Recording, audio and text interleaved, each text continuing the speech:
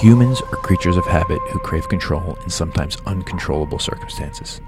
In this episode, Operate with Zen regular Angie Smith, who's a professor of urology at UNC Chapel Hill, and I discuss control in a variety of surgical settings. Control in the operating room, control in patient encounters outside of the OR, control over how we structure our lives and how we achieve balance. Parallels are drawn to illness uncertainty for patients, and the conversation weaves through vacations, Nietzsche, mirror neurons, and fear. Hope you enjoy.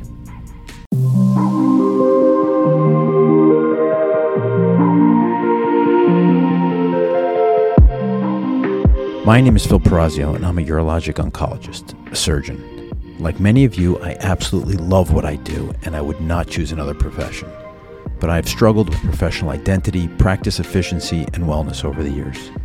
Operate with Zen is a podcast designed to explore a mindful approach to surgery and to being a surgeon. By discussing these struggles and mindful solutions, I hope together we can create a community of strong and healthy surgeons. Enjoy.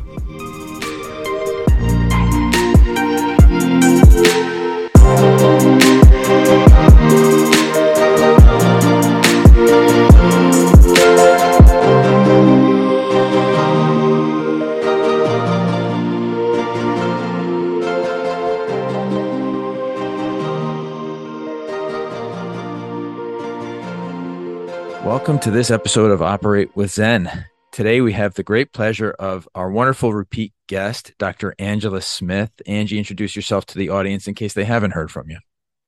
Yeah, hi Phil. It's Angie Smith. I'm a urologist at UNC Chapel Hill. I'm a urologic oncologist. As you know, and hopefully the guests will at least figure out if they haven't heard from me before, I'm really a big proponent of work-life integration and really thinking through the choices we make and what we do to improve our lives in medicine. So it's really wonderful to be here, and I'm really looking forward to our conversation today. Well, good. Well, we're glad to have you, and you're definitely one of the fan favorites as we look through how the podcast is doing. So I think everyone appreciates your really practical advice. And today we'll get into the practical, but we're going to start with a little bit of the abstract and talking a little bit about concepts of control, self-control. So why don't you get us started? Talk to us about how kind of concepts of control work in our everyday lives to our advantage or disadvantage. Yeah, first of all, I just love this topic about control because, we're all surgeons, and what surgeon doesn't like control? I think that's part and parcel of why we choose surgery. We like to be able to control an outcome, and what better way to use a knife to do that? I think that what can be challenging with control is that the reality is we don't actually have it. We can try to set up our circumstances such that we feel like we have more control.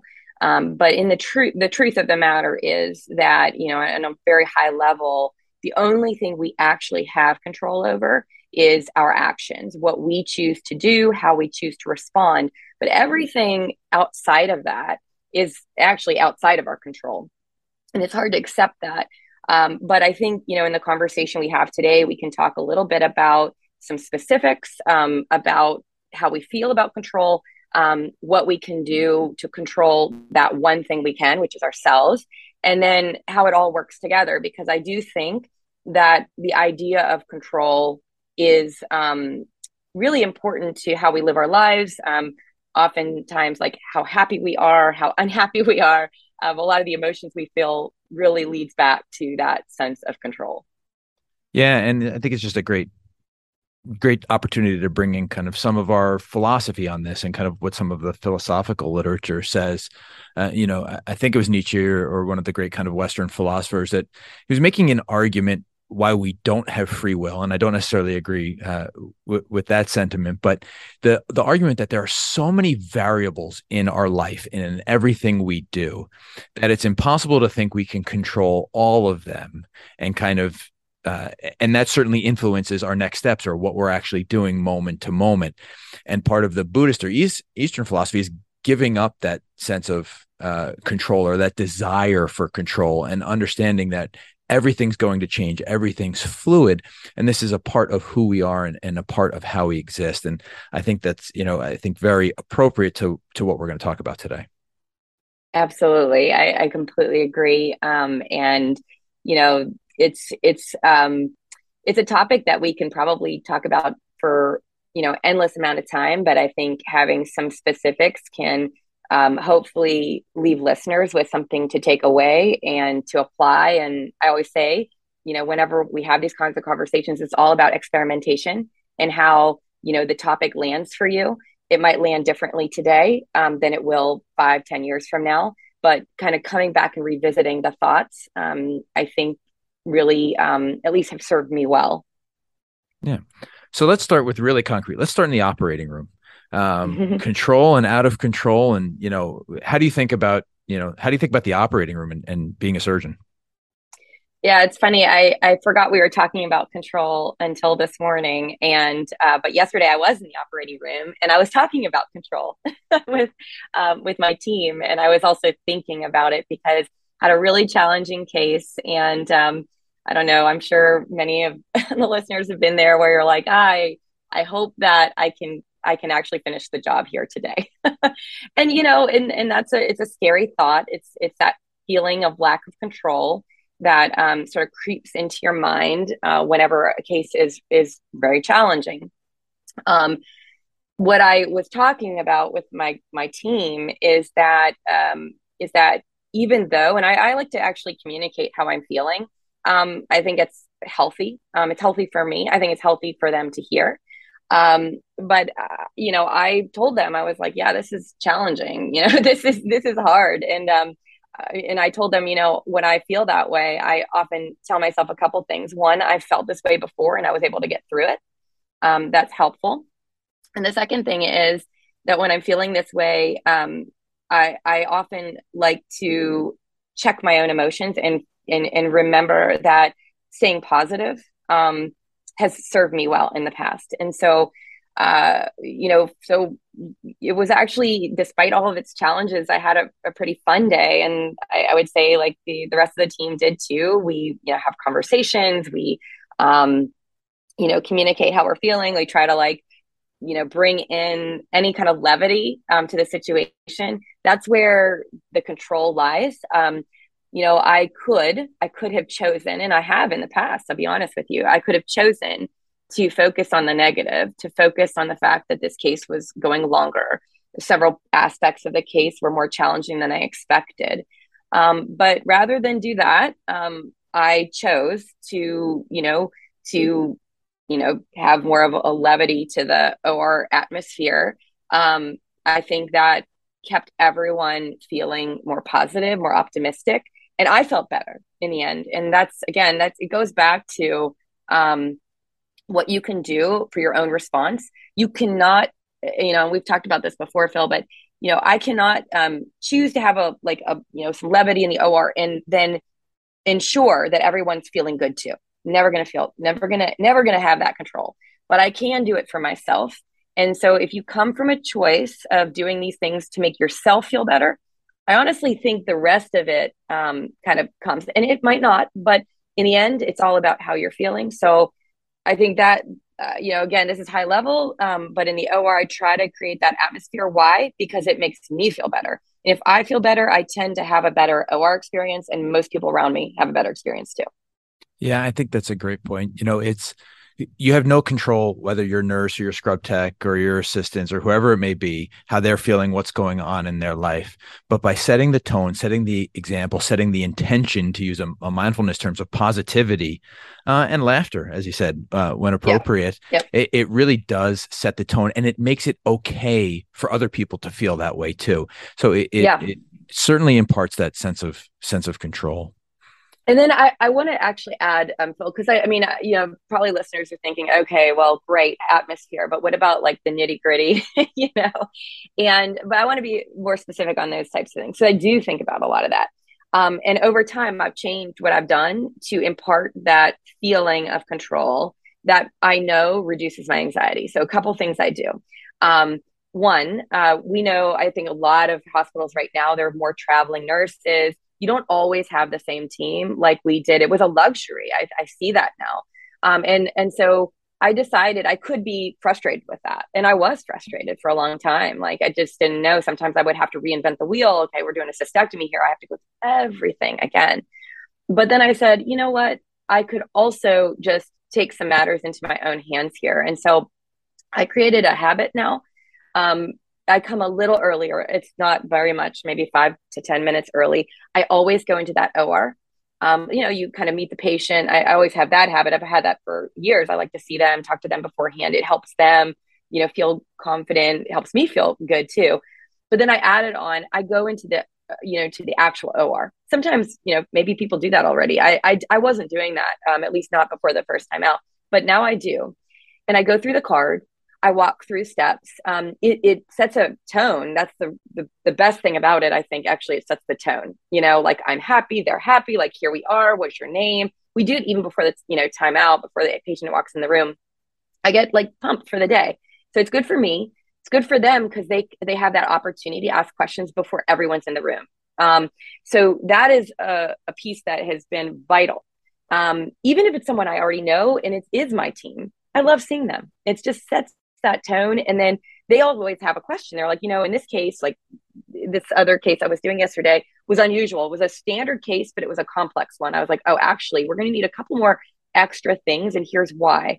They feel like part of the team now. And also, I don't have to worry about them knowing what I need. Like maybe I'll need a stapler today. I don't normally have one. Just have that on hand. And here's why.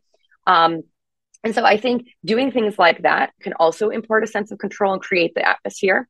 And then the last thing I'll say is I try to anticipate.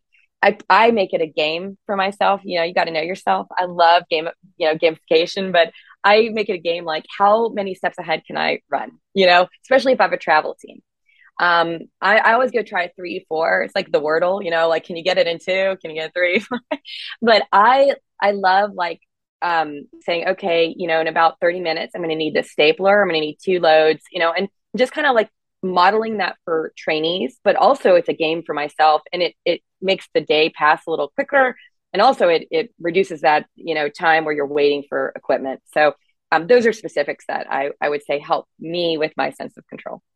Yeah, I think those are all excellent. And, you and I end up talking a lot about habits when we get together. And once again, another similarity, I do the same exact thing. I think it's really important to meet and speak with the patient the morning and the day of surgery. And everybody's going to have a different routine and different feelings about that. And we'll talk about patient sense of control and illness uncertainty and those kinds of things later. But I do think that's an important part of reducing the patient's uncertainty and giving them a little more control in the day. But I do the same thing. After I consent, I walk by the operating room and I talk to the team and I tell them what we're doing and I just check in with them and see how they're doing. And most of what I do is pretty standard on a day-to-day basis, but occasionally it's not. And it's just a chance to check in with them and say, hey, listen, this is what we're doing today. I think it's going to be straightforward, or I don't think it's going to be straightforward. What can I get for you? What do you need? And I think it's a great way to just tell your team that you're there for them, whether you want to call it control or just being a good colleague. I think it's an important OR routine that really does help with the team kind of atmosphere and working together. Agreed. Yeah. And then the last thing I was going to say, you brought up the travelers and how odd our ORs are now. And I was talking with my youngest daughter this weekend on the beach, and I know our youngest are about the same age.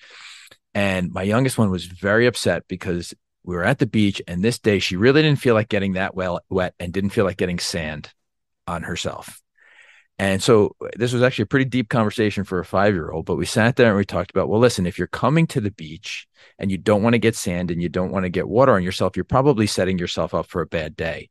So if you just assume that you're going to get wet and you're going to get a little bit of sand on yourself, i.e. things aren't going to be perfect, you've set kind of proper expectations. And I've been working with a lot of colleagues on this. We see this now. I have an amazing colleague who just wants clinic to run smoothly every day, patient to patient. Every patient encounter, if they're 8 to 8:30, that's when they should be in the room. And I said, you're setting yourself up and everybody else for failure by making that assumption, right? Or setting the expectation that we're going to run like a like a assembly line. We're not. This is medicine. This is people. We're in a service industry. Things aren't going to be perfect. And if you set the expectation of perfection, doesn't mean not good service. We're giving great service, but if you set the expectation for kind of perfection on a time standard, then it's a lot tougher to keep that control. Yeah, Phil, that is, I love the example, especially because I just got back from the beach and my husband was like, you will never live at a beach. Sand is, I'm with your daughter. I love the beach. I do not like sand, but it is deep. And I think that is so important because what you're basically saying is that the way that we think about our situation is going to create the experience we have, period. And there are so many ways you can think about what you're about to enter, whether it's a clinic or a OR or whatever the case might be. And you always have the choice to think differently. It's hard to do in the moment, but if you practice it over time, just like anything, just like the OR, you get better. I was thinking about, I know we veer off topic a bit, but I think this is like such a great example. I was in the clinic a couple of weeks ago, and it was one of those clinics that I looked ahead and I was like, wow, this clinic's going to be so easy. It's going to be so easy. This is the thought I had, right? And right away, I came to, I went to the clinic. My nurse is out, she's sick. And I have a new nurse who's never done clinic before. Like she's never even done Epic before. And, what am I thinking? My day's ruined. That's what I thought. I thought I had the perfect day. Finally, everything was perfect, and, but because I practiced this change of thought, as soon as I thought that, I was like, whoa, check myself. This day is going to be different, but I'm going to find a way to make it interesting. And that day, we were doing a selfie challenge, for the UNC, where you're supposed to take a selfie of someone and say why you appreciate them. And, I thought, well, I couldn't have done this clinic if this new nurse who had never done this, and it's probably scary for her, didn't show up and do it. I was like, you know what? I'm going to do the selfie challenge with her. We took a selfie and I asked her, I was like, well, before we start, no worries. Like we're going to get through this today. No worries on that. We'll figure it out, because I could tell she was nervous. And then I was like, what, tell me about yourself. Like we've never met, or never really knew each other. And she told me the most poignant story. She was like she was like this high level executive. I did not know that. She's like, yeah, I threw it all away because I had this experience in the hospital. My son was really sick. It changed my life. I became a nurse. I had this second career, gave up a 6-figure salary and all this and that. I had no idea. And I had like goosebumps hearing that story. It was the best day I've had in a very long time. But it's because at that moment, I changed my thought. And then that thought created a different action. And then boom, I had a great day, an even more perfect day than I had envisioned prior. So that is that control of my own reaction to a change in events. And that's going to happen all the time in medicine and in life. So I'm glad you brought it up, because I think that's critical. Yeah, and at this point, I'd be remiss if I don't bring up Viktor Frankl, A Man's Search for Meaning, for any surgeon, any human being. I mean, this is a must read. It's a short book. It's an incredibly powerful read. 2 parts. The first is his experience in the concentration camps of World War II, and the second part is his psychiatric philosophy and kind of his evolution from Freud, which basically says, a lot of our distress in life comes from uncertainty or our inability to find meaning or search for meaning. But the most important thing he says is you can't, or the punchline that everybody talks about, not necessarily the most important thing he says is, we can't control our context. We can't control what's going on around us, but we have all of the control to determine how we react to that. And that it's an incredibly poignant point, and it's an incredibly poignant book. So I think it's really appropriate to what we're talking about today. And it was my beach read. Can you believe it? I read it 4 days ago. Oh, unbelievable, isn't it? I know. It was a great book. It's an unbelievable book. I couldn't believe I hadn't read it yet. I highly recommend it. Yeah. So one other, you brought us some really good OR points and things in the operating room. We talked about communication, being positive, giving yourself kind of prior examples, and and your habits of kind of addressing the OR and the team. A couple other things I wanted to bring up and just get your thoughts on this. I do a lot of tough retroperitoneal cases, and anybody knows upper retroperitoneal cases or even pelvic cases, bleeding is not uncommon. And one of the things that we certainly have control over a lot, many of the time, not all the time, is kind of the pace of that bleeding and stopping a case and slowing things down. And I think that's one of the most important lessons I try to impart on our trainees and help our graduating residents and our junior faculty work with is you have control of the operating room. Most of the time you have control of the bleeding. Slow things down. Just put your hand on things, put pressure on things, give the anesthesiologist time, communicate, slow things down and put yourself back in control rather than accelerating through a tough moment in the OR. And I think that's an incredibly important lesson.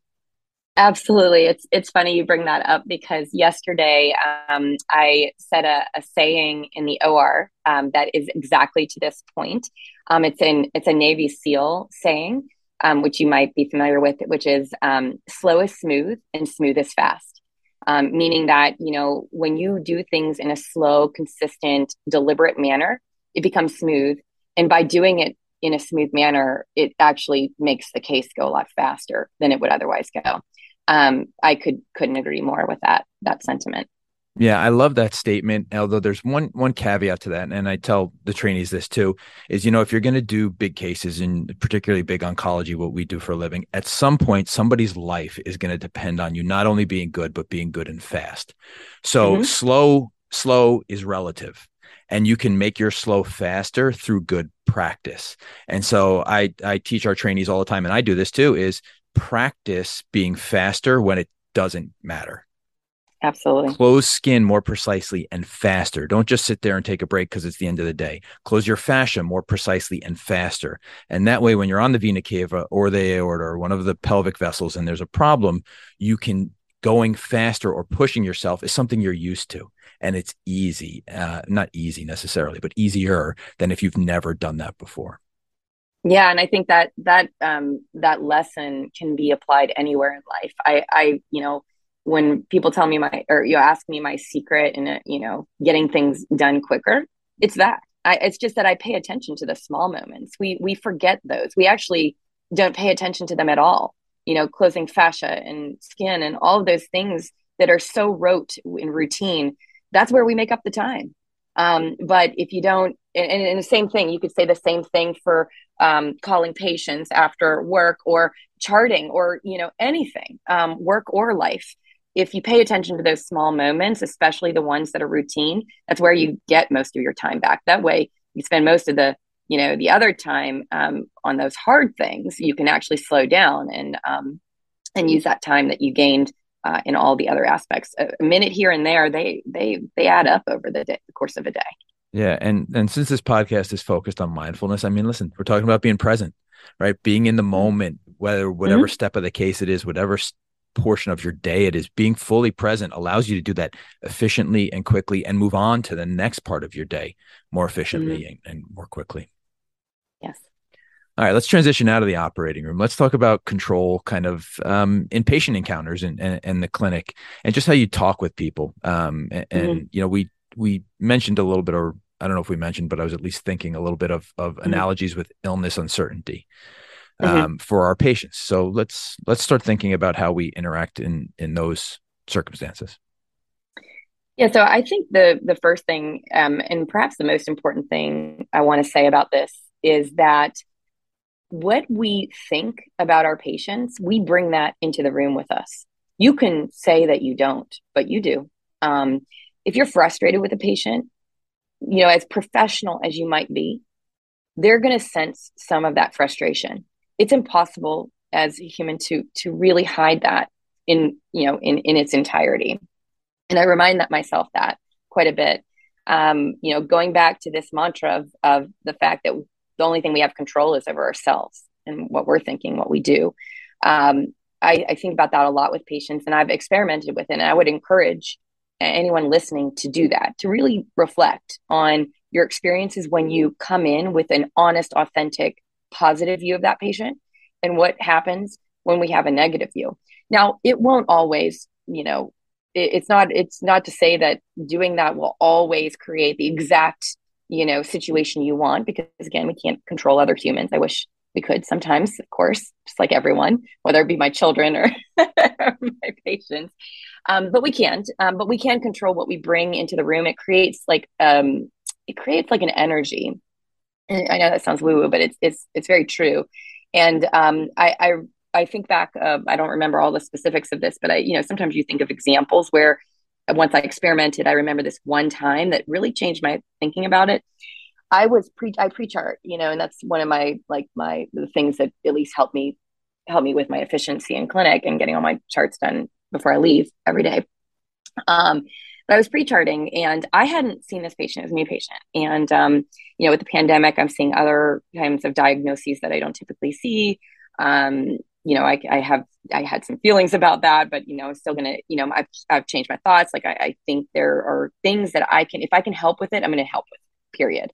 And that has helped me. Now I read through this patient chart, and you can read some things like it sounded like a challenging patient. I read all of the notes from their primary care doctors, doctor shopping, and anyway, I definitely formed a negative view of that patient by reading all those charts.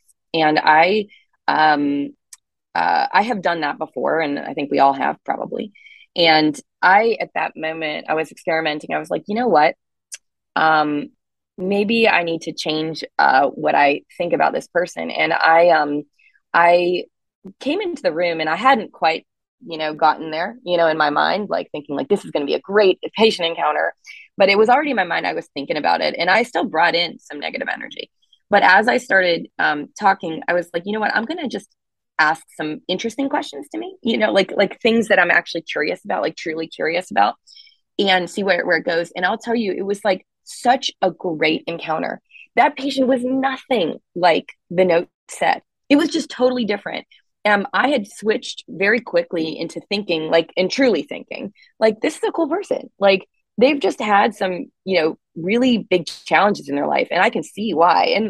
And so I encourage, like anytime I have a trainee in my clinic, I always encourage asking why to the patient, like, and being curious about it. Like, so there was like some things like they left AMA once. I was like, I saw that you left, in the ER. What happened? And I say it just like that. I don't say it judgmentally. I'm just curious, like, what happened to you?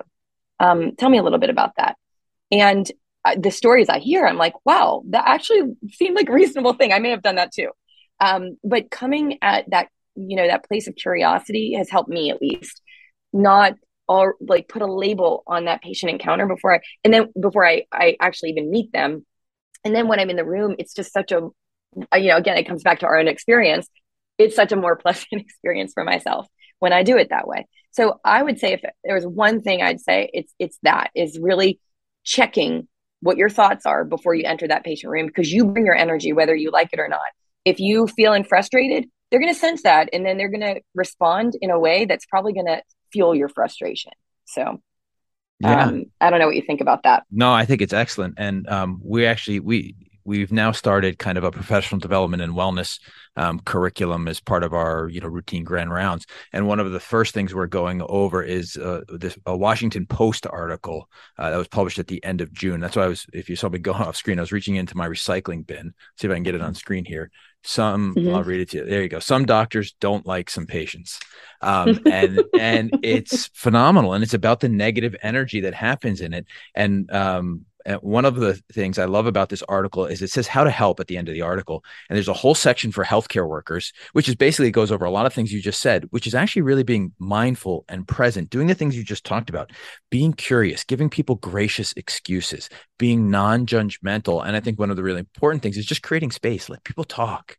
That gives them back a sense of control. They can control a very uncomfortable environment for them, or what could be an uncomfortable environment, just by giving them the space to express themselves and tell you what they think is important. Mm-hmm.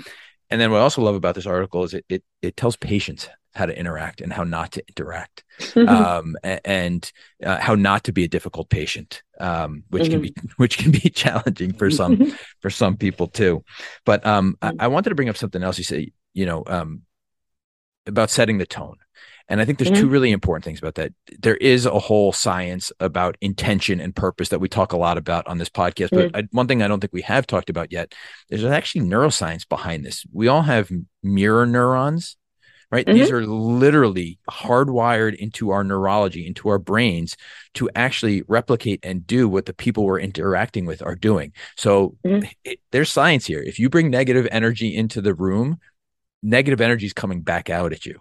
If you bring Hmm. positive energy into the room, if you're open and you're listening and you're creating space and being non-judgmental, you can expect the people across the room from you to smile, be non-judgmental, give space to you and bring it back. So there is actually neuroscience to support these behaviors and to support the reasons why they actually do work.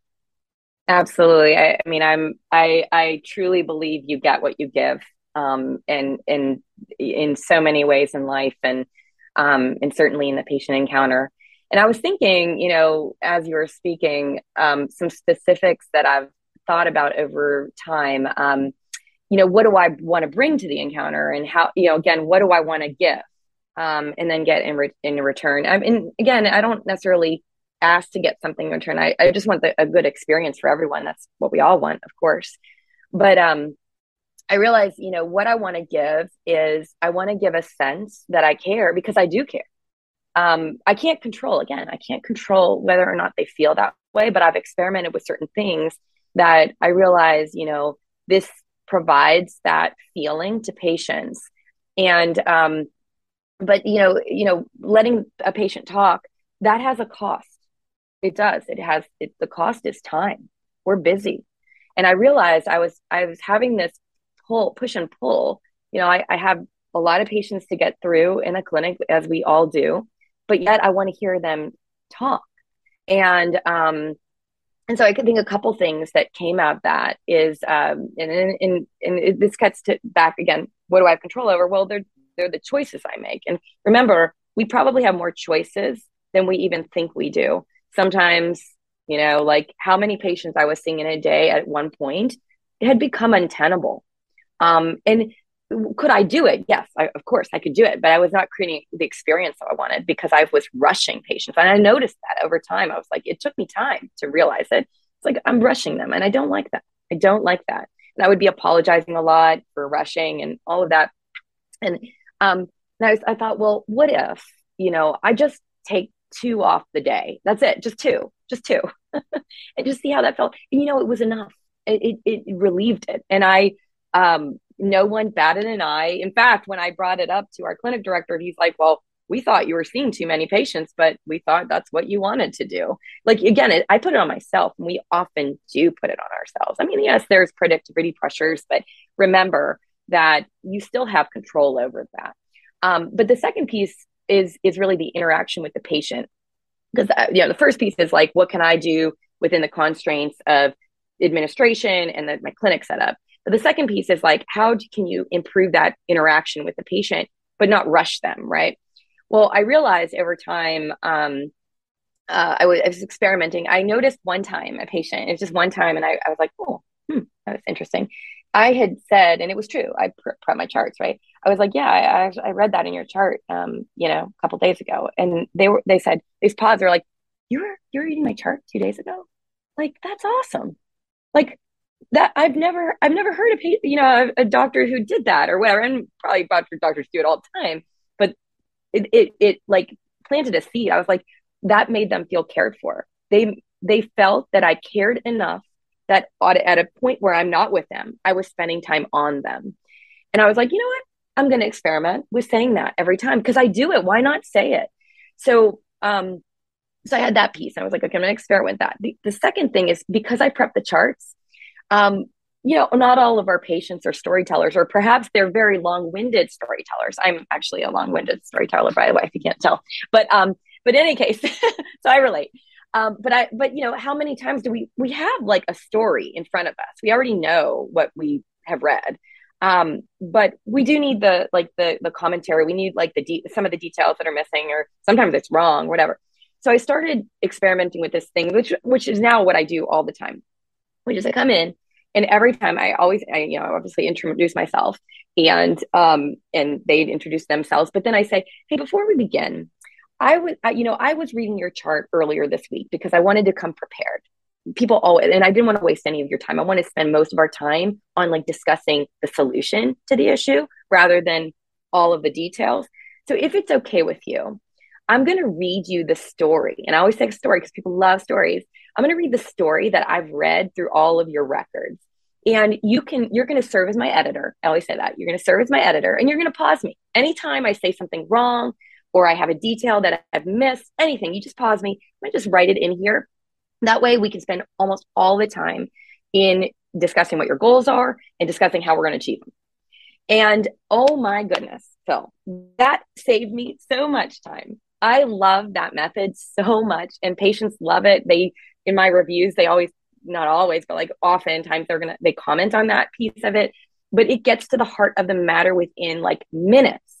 But then we start talk. I still have them talk, but I now have time for them to talk about their goals and like other things.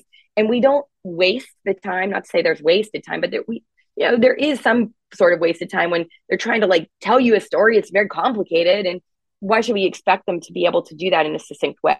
So, I took that into my own hands, but then incorporating into that process has served me like tremendously well. And I'm happy about that experience. My patients seem to be happy. And, just finding ways like that, paying attention, experimenting, I think can get you to that point, but also reduce the amount of time that, you're in that clinic visit.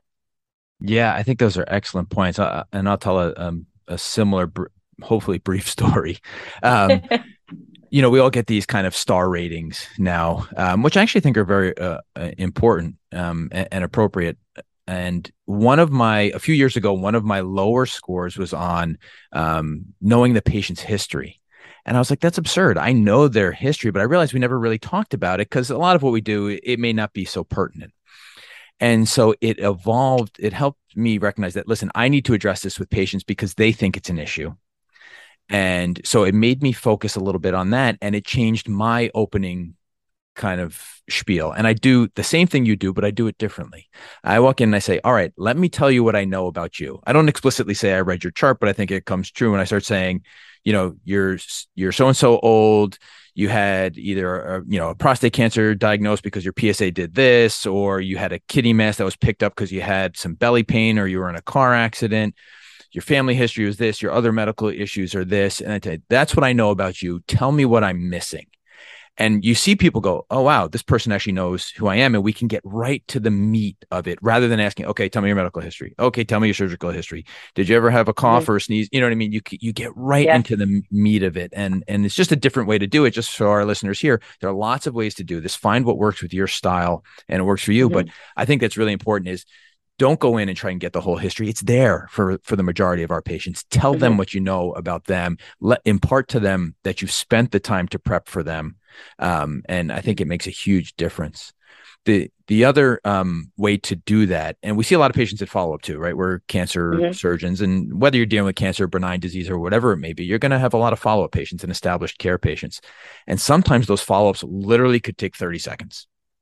Right. If you think about the actual medicine that happens, it's 30 seconds of medicine. This test was negative. There's no evidence of cancer. I'll see you in 6 months or I'll see you in a year.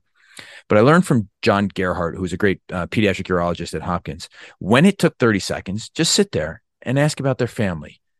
Remember the things you know about. What's going on with the rest of your family? What's going on with your children? I know you're a huge, now that I'm in Philadelphia, you're a huge Eagles fan. What do you think about the Eagles game last week, right?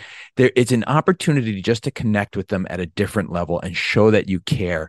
It costs you 2 minutes, 5 minutes, but it builds a tremendous connection with patients. And I think it's a really valuable little skill to help you kind of build rapport and longstanding relationships with your patients. Oh, I could not agree more. For those who use Epic, there's like a yellow sticky note. I love the yellow sticky note. I always write in it because I realize, and you're right. It's great for the patient. I think they enjoy it, but oh my gosh, it's great for us. I mean, it's the humanity of medicine. I realized long ago, actually, that what I love about my clinic is that I have returns. I love the returns. I love knowing deeply about people's lives, and they know about mine too. I learned that, when I was pregnant early on, especially when you're a cancer surgeon, they remember your kids' birthdays and how old they are based on when, you were, like, doing a surgery when you're 8 months pregnant, or, whatever the case might be. And that's where it's seated for me, where I realized, it's a give and take, but it is a joy for me. Undoubtedly, I always make sure I have time for returns. I know that I still have to have news, and so there's a challenge there, right? But there's always a solution. I've started to, push those into virtual visits. You can do them much quicker in a shorter amount of time. And a lot of those virtual visits, we talk about exactly what you said about life. I learned so much from patients. Honestly, my favorite parts of the day are those moments where I'm talking about family and I have just a minute to sit. And that is why when I told that story, I reduced that clinic load by just 2 patients, because I didn't have time to do that anymore. And I realized very quickly that sucked the joy out of my day. And if you don't have joy in your day, then okay, why are we doing this, right? So I just could not agree more that, taking that extra time, it's great for the patient, but it is great for you. That is an antidote for burnout, hands down, in my opinion. Yeah, great point. And I think, whether you treat cancer or benign disease, the whole reason we treat medical diseases is so that people can do the things they enjoy doing. So take joy in their joys, right? What brings them happiness? And then honestly, ride the wave with them and enjoy their happiness. That gives us great joy and satisfaction. And a lot of reason we went into medicine. I want to get into some of the practicalities of clinic, because you talked about, knocking 2 patients off your clinic schedule. Mm-hmm. That's one way to do it. Now that I have a pretty significant administrative role, I work with a lot of my partners on how to streamline their clinic, because there are people who struggle with this, and this is not easy. Mm-hmm. So some of the ways we've worked on this to kind of help people's clinic experience get more efficient, it all comes down to honestly getting rid of patients, but you can getting rid of the number of patients you see in a day and having more Mm-hmm. high quality interactions. And it Mm-hmm. depends on your practice, depends what you do. One of the ways to do it is get rid of a diagnosis, right? Limit a diagnosis, or get rid of one that you might like, but it takes a ton of time, or maybe one you don't like, and see how that affects your practice. Revisit things in 2 or 3 months, see how that's influenced it. Depending on the data analysis and the data structure of your clinic and what your goals are, another way to do it is to look at surgical conversions, right? If you're really in a surgical practice, if there's a diagnosis that has a 10% conversion to surgery rate, that's probably a diagnosis you can delegate to either one of your non-operative colleagues or an APP who's kind of working up and managing patients. And while, yeah, we all wish we could see everybody every day, the idea is we want people operating at the top of their profession. And for most surgeons, they should be operating as much as possible. So that's another way to limit diagnoses. And then the last thing I wanted to mention and get your take on is the follow-up patients too, because we do love to see our follow-ups. It affirms what we do. Mm-hmm. But they also, when you get into a very busy practice, it can clog clinic, for lack of a better term. Mm-hmm. And so one of the things I've employed now is we built out a formal survivorship program. And once again, I'm talking in cancer, but this applies to benign diseases and others. And I tell my patients, listen, I'm going to see you once a year. In the Mm-hmm. interim, you're going to see the survivorship nurses and nurse practitioners and PAs. Mm-hmm. They're going to handle your cancer work. They're going to keep me in the loop. If there's any issues, I'm never far. But just with the volume of the practice, we can't see everybody at every single visit. And people are A-okay with that. You're still involved in their Mm-hmm. care. You still get to see how they're doing on an annual basis. And I try and do it on the anniversary of surgery, because it's just a nice reminder. Say, oh man, I remember where we were last January. This was so different, and look how far we've come. And that's one of the way I've practically found to keep that interaction, keep that control over clinic, but not get overwhelmed in the volume. So lots of ways to do this. As you said, control and choices. There's lots out there, but there's some of them that I've come across. Yeah, Phil, you always have great ideas that I take away from our conversations, and that is definitely one of them. I don't do it that way, but I love that idea, and I think I'm going to try it. I do, this virtual. It's sort of like a survivorship care, type clinic. And I do it like it's always the first Friday, or generally speaking, the first Friday of the month. I actually put on Fridays because it makes me so happy. It's like that. It's like I call it my happy clinic, because everybody, has a cured cancer. We're just surveying for most of them, right? Of course, there's going to be a few that we have to have more difficult conversations, but in general, I know them all, and that's what I call it, the happy clinic, because I know their families, I know them, But I like this concept of maybe once a year, because as your practice expands, you have to pivot, you have to change. And that's, I think, what a lot of individuals, including myself, have forgotten is that, it's not supposed to always be the same. It's just you are, yes, you're a living organism, but your clinic and your practice is living. It's constantly changing. You might change and start doing one type of operation. Maybe you are going to stop seeing a certain diagnosis. You're building your practice, right? Like there's so many things that are constantly changing over time, but it's so small and it's so imperceptible, you forget. And you don't realize you need to change along with it. You might have to alter your clinic a little bit. So that's why I have at least built in, I actually do it once a month, but I do a much more in-depth review of everything, like how I'm feeling about things at least twice a year. And that's a time where you should be honest with yourself and say, I'm not liking my clinic as much as I used to. Why? Again, so asking the patients why, ask yourself why, and like really think about it. If you do and you practice this why question to yourself, you'll eventually figure out what it is and then just figure out what you need to change. But if you don't build in time to actually reflect on it, again, these changes happen such in small doses, you will never notice. You'll just become more unhappy. So if you want to avoid being unhappy, then just build in a little time twice a year or maybe once a year even to reflect on what it is you're liking, what you don't like, and then change it up a little bit. Phil, I'm totally going to try this survivorship plan here that you Yeah. suggested. Yeah. So we'll get to the control meetings in a second because that's something I've learned from you. And I do those at least twice a year now too. And I actually try and do them more often on a smaller scale. But the survivorship and the follow-up thing really works. But the key to that is really engaging and giving control, since that's our theme for today, to our APPs and our partners.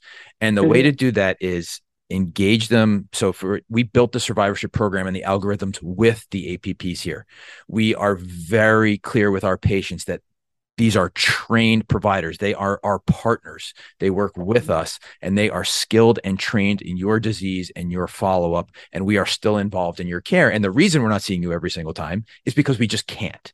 If we could, if we absolutely had the ability to, we would see everybody every single minute of the day, but we would get nothing else done. And patients are actually incredibly receptive to that.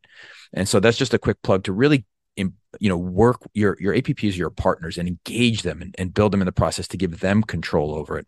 And if you're not comfortable with the once a year thing, I have another partner. What we're working on is just doubling the interval. So instead of every 3 months, you see them every 6 months, but let somebody else see them in the interim. If it was a year, see them every 2 years. Whatever comfort level works for you, just basically work to expand that, and it'll give you more opportunity in clinic to spend quality interactions with people. Absolutely agree. Yeah, we have the same relationship with our APPs. We have just tremendous APPs here at UNC, and so grateful for them. And it's the expectation setting on the patient's part. And I will say, like, the patients love our APPs. Like, I mean, they completely agree. So I think you're right. Like, remembering you have resources, and also that is part of what our job is supposed to lift other people up. And your trainees and your APPs, like, you want to give them that opportunity too. You don't want to take it all for yourself. It's, again, that surgeon sense of control is that we can do it best. That's not true. That's not always true. In fact, it's often not true. So just remembering, let other people, see your patients, let other people do other types of responsibilities. Doesn't always have to be you. And that in and of itself is something to practice over time. And it does, like anything else, it gets easier the more you practice it. Yeah, and I think the great analogy here is right in front of us. We mentioned this briefly before, but it's illness uncertainty with our patients. How many patients come into us so worked up about their new diagnosis or whatever disease it may be? And at most, half of what we do is in the operating room. A lot of it is just talking people off the ledge and giving them a plan. And you can literally see the anxiety come out of their face once a plan is in the place. And I mean, listen, in cancer, I'd love to hear your philosophy on this, but I mean, the more and more I treat cancer, sometimes I think the less and less impact we sometimes have on the disease trajectory. And that may reflect some of the bad cancers that I deal with. But the biology is completely out of our control, but the plans are not. And once we can reduce that anxiety for the patient and their family and give them a plan, things once again, that sense of control is restored in a time where you have no control over what's going on in your own body. And I think that's the great analogy and thing to remember as we work through all of these interactions as surgeons. Yeah, I think you said it so well, is that, what as humans we really most of us dislike is uncertainty. And I think when you have a patient in front of you, and I've asked, and so I speak from my own personal experience, but then I also speak from the experience of asking patients their experience. And it seems to me that oftentimes the hardest part in that, cancer trajectory is the time of the diagnosis, but before the plan's in place, because uncertainty is at its highest, even for a localized prostate cancer, when you don't know. It's so scary, right? And then you meet with them and you say, oh, this is likely curable. You even with active surveillance, right? Like, especially with that, right? You can go from feeling like you're going to die potentially from this cancer to being like, oh, I don't even need treatment here. But that uncertainty is often the hardest time for a patient in their, at least in their, because I like to ask, I'm just kind of curious, like after the fact, after they've been treated and even it may be cured, what was the hardest point? And it's almost always say that one piece of time where they had the diagnosis, but they don't yet have that plan. And we have a lot of control over ourselves of recognizing that anxiety, normalizing it. Everyone's feeling this way. I tell you, everyone feels like this sense, and just saying it out loud, like it helps in and of itself. Just recognizing that presence in the room, like that anxiety is the highest right now. And my job is to get that anxiety down as much as I can by coming up with a plan. And once we have that plan in place, most people start feeling better than they do right now. And I just say it out loud. Like I said, I share a lot, probably too much. But I just say it right out loud. And, I haven't had a patient who said they didn't like it. So I try to pay attention to that. But I think that recognizing that it can be therapeutic in and of itself. Yeah, and I think there's a couple of other things we can do to reduce our patients' anxiety. One is scheduling appointments quickly, right? Keeping Yes. slots open.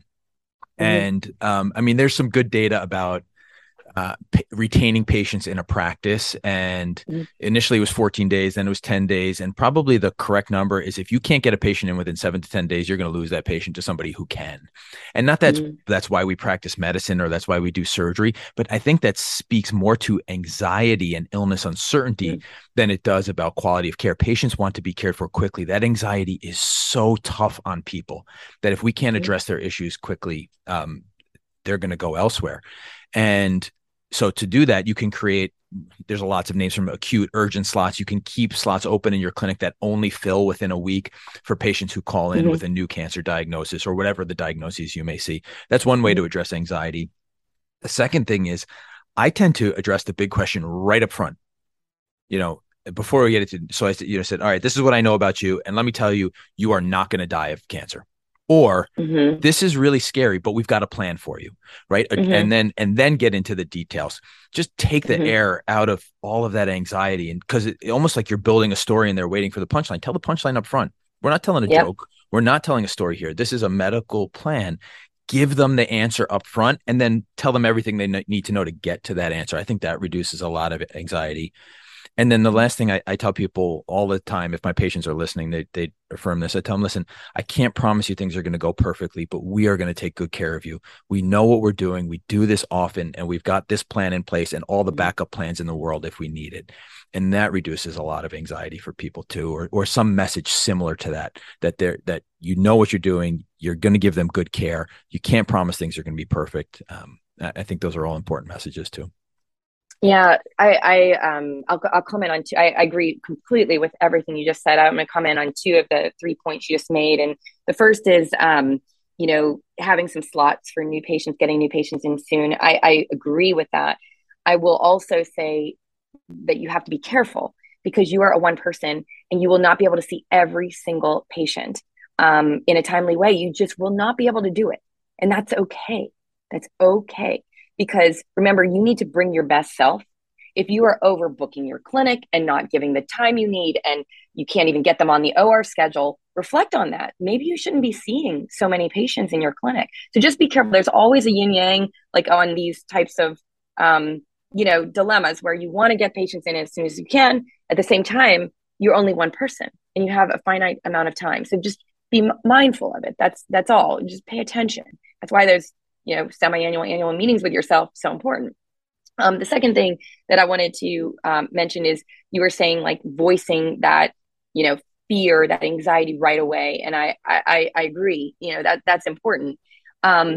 I was thinking I also do that, not just with patients. I do the same thing for what it's worth, what are you scared of? And typically that's, with cancer, that's what they're scared of. Am I going to die of this cancer? Not always though. Sometimes it's a functional issue, like erections. Like I am so, this is so important to me, like everything, but I need to know that because I'm going to craft the entire conversation around it. So I talk Great about point. fears and goals of care upfront, because then I'm not saying again, wasting time, but I'm going to be able to very much hone my conversation, my discussions in a way that I don't have to revisit everything. Cause remember that like whole concept of like your hand on the door and then you find out what's really going on. Well, like you have control over that in many ways, not always, but in many ways by just, again, getting the punchline first and then using that to fuel the conversation. But I'll tell you another example where this is relevant, not just with patients. That's why everything we talk about is relevant everywhere in your life if you pay attention and you figure out where you're going to apply it. But whenever I'm on call with a trainee, especially if they're in like a new chief or a new, the first thing I do, I always talk with them, sort of like the OR concept, before the OR starts, I'm going to go in, talk to them. I do the same thing before we start call. I call them and I set my expectations. Like, I'd like to be called, don't text me at, after 9 PM. I'm an early, I go to bed early. I love sleep. That can be a whole nother podcast, but anyway, like, don't text me. I'm not going to wake up to it. Make sure you call me, like just things that they'll need to know. So we have a really good week. But what I always end with, the question I always ask is, what are you afraid of this week? What is your worst fear? And it's so helpful to voice it out loud because then we go through it. I was talking to a trainee and I was like, what are you afraid of? What's your worst fear this week? And their worst fear was a trauma nephrectomy needs to happen. And they're like, and I just don't know if I have the experience to do it. And I'm like, okay, well, let's go through it. Okay. What would happen if that happened, and here's what we would do. And oftentimes you don't even need to do trauma nephrectomy, right? Like nowadays, like you can observe these and embolize and all this. But if really you are there, like who else is going to be there? Well, there's going to be a trauma surgeon. So if you feel like we need an extra hand, they're there too. We can ask them. We'll have blood in the room. We'll have this and that. Like it starts to dissipate, right? Like the fear, you're like, actually, I got this. We got this. We're a team. And then it's gone. And the funniest thing is this exact story. Guess what came in? A trauma nephrectomy. But it was so great because it was like, we were all laughing because we were like, oh my gosh, can you believe it? We just don't get a lot of traumas at UNC, just, virtue of like who comes through the trauma bay. But it was just kind of a funny situation. But my point of asking that question is the antidote to fear is like you actually, it's just like shame and vulnerability and all that. You have to say it out loud and it loses its power after you do that because you do have a plan. And once you have that plan in place, it gives you a sense of control. You never will have control, but you certainly will feel better in your experience of it. So that's one way I translate that patient experience, how I address that with like trainees. And then, I can also say examples other way, other places in my life. But remember that all of these lessons are applicable in many ways. Yeah. Great story. I just want to make one comment, one exercise I do with junior faculty. And once again, this is going to be an oncology example because it's what I know, but you can see how this is applicable to a lot of things. But people will want to see every diagnosis they can, you know what I mean? Or every patient with a diagnosis they really care of. And the one example I always give is testis cancer. 9,000 men per year diagnosed in this country with testicular cancer. And it may be true that you do better at testis cancer than anybody else in the country. You may be the best testis cancer doctor in the world. If you want to see all 9,000 of those men, that's 25 patients a day around the clock, including weekends. That's just in clinic. Then you've got to operate on them. Then you've got to figure everything else out. It is impossible. And that is the most rare disease that we take care of. right? The numbers just Hmm. scale up. You can't take care of everybody. You have to trust others. And so, Hmm. once again, relinquish that sense of control that you need to control every patient with the disease. Control the patients that you can take care of and do a really good job for the people in your sphere. Yep, absolutely. Yes. So coming up on an hour, Angie, I want to give you the opportunity to steer this conversation in any direction you want. I don't know if you want to talk about control in your personal life, or you want to talk about meetings, whatever makes sense to you as we kind of wrap up here. Yeah, I think I'll say I'll just speak to my own sense of control and how I try to create that in my life. And I don't say it to give examples, although if you people want to take away what I do, that's fine. But I really say it more as a high level, like of understanding yourself. What makes you feel good at the end of the day? There are some people who are okay not planning things, and they actually feel better about doing it that way, and that is fine. Know yourself, and then do that. I know I just feel better when I have things in order. Like I know what's coming up the next day. People who know me, and that's a whole nother conversation that we won't go into. I like bullet journaling. I like, having a schedule for the next day, understanding what I'm going to do. It's in essence, like maybe three or four things. It just helps me be more productive the next day. It also reduces a lot of my own anxiety. Because again, what makes you anxious? Well, then fix that. You do have the control to fix yourself. And that's what I focus on. So I'm not telling everyone to bullet journal. I'm not telling everyone to plan their next day. But for me, I think, having a sense of what's going to reduce my anxiety, figure that what that is for you. Maybe it's those things, maybe it's something else, and then do those things, or at least experiment with them, see how that changes your feelings of control. Because again, we don't have it, we can feel it. And if that feeling reduces your anxiety, it's what you're going for.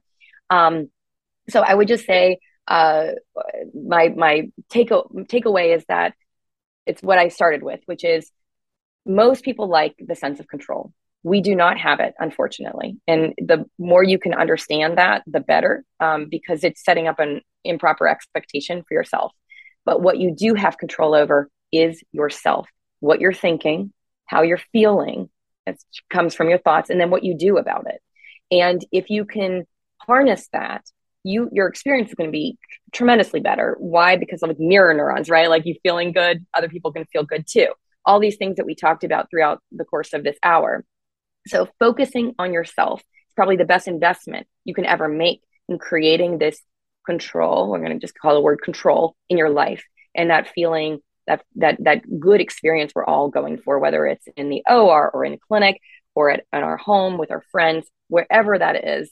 It's all about paying attention and then making small changes and adjusting to create a better experience for yourself. And then Yeah. everything else comes from it. Yeah, I love what you said. I couldn't agree more with it. I'll just quickly summarize here, and then we can sign off and look forward to doing this again. But I'm going to start the summary with what you just finished with, which is knowing yourself, right? And you can only impart control if you know where you want to be and what you want to control. Like what's your end goal? What's your end game there? And I'm going to try not to get too Buddhist in our summary here, but I'll tell you a lot of the things we talked about control, about lack of control, about inevitable change, about imparting our feelings onto the way things act is very Buddhist in philosophy, and very Eastern in thought. And if anybody wants to read into those things or think about them, it's a great opportunity to kind of go down that realm. I've become unintentionally, but now intentionally, very Buddhist in my thinking about these processes and about how we interact with them. And I think it's incredibly helpful on a day-to-day basis. But we talked about choice, and we talked about control in a lot of circumstances. We talked about the operating room, talked about clinic. We talked about imparting control with our APPs and our trainees and call and all of these things that impact our surgical career and our surgical existence. And there were themes throughout them that I'm just going to kind of highlight: slowing down rather than accelerating, increasing communication, staying positive, interacting with an intention, and often a positive intention. When you're not feeling positive, reframe to kind of that positive energy, those positive thoughts. talked about being curious, giving people gracious excuses, non-judgmental in the way we interact with each other, particularly with patients and the tough things that they may be going through.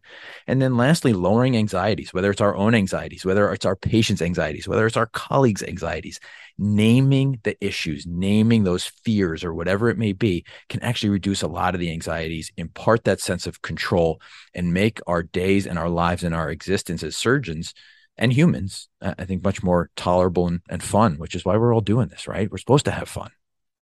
Absolutely. I think that was a perfect summary. And I hope that the listeners will get something from it. I feel so strongly about this topic because it brings me the greatest joy in my life. It gives me that experience I'm looking for. And I hope that the listeners can take something away to improve their own lives as well. Well, wonderful. I know people are going to benefit from this conversation. So thank you so much for having it with me. And I look forward to seeing you again in person sometime soon, Angie. All right. Thanks, Phil. Always a pleasure.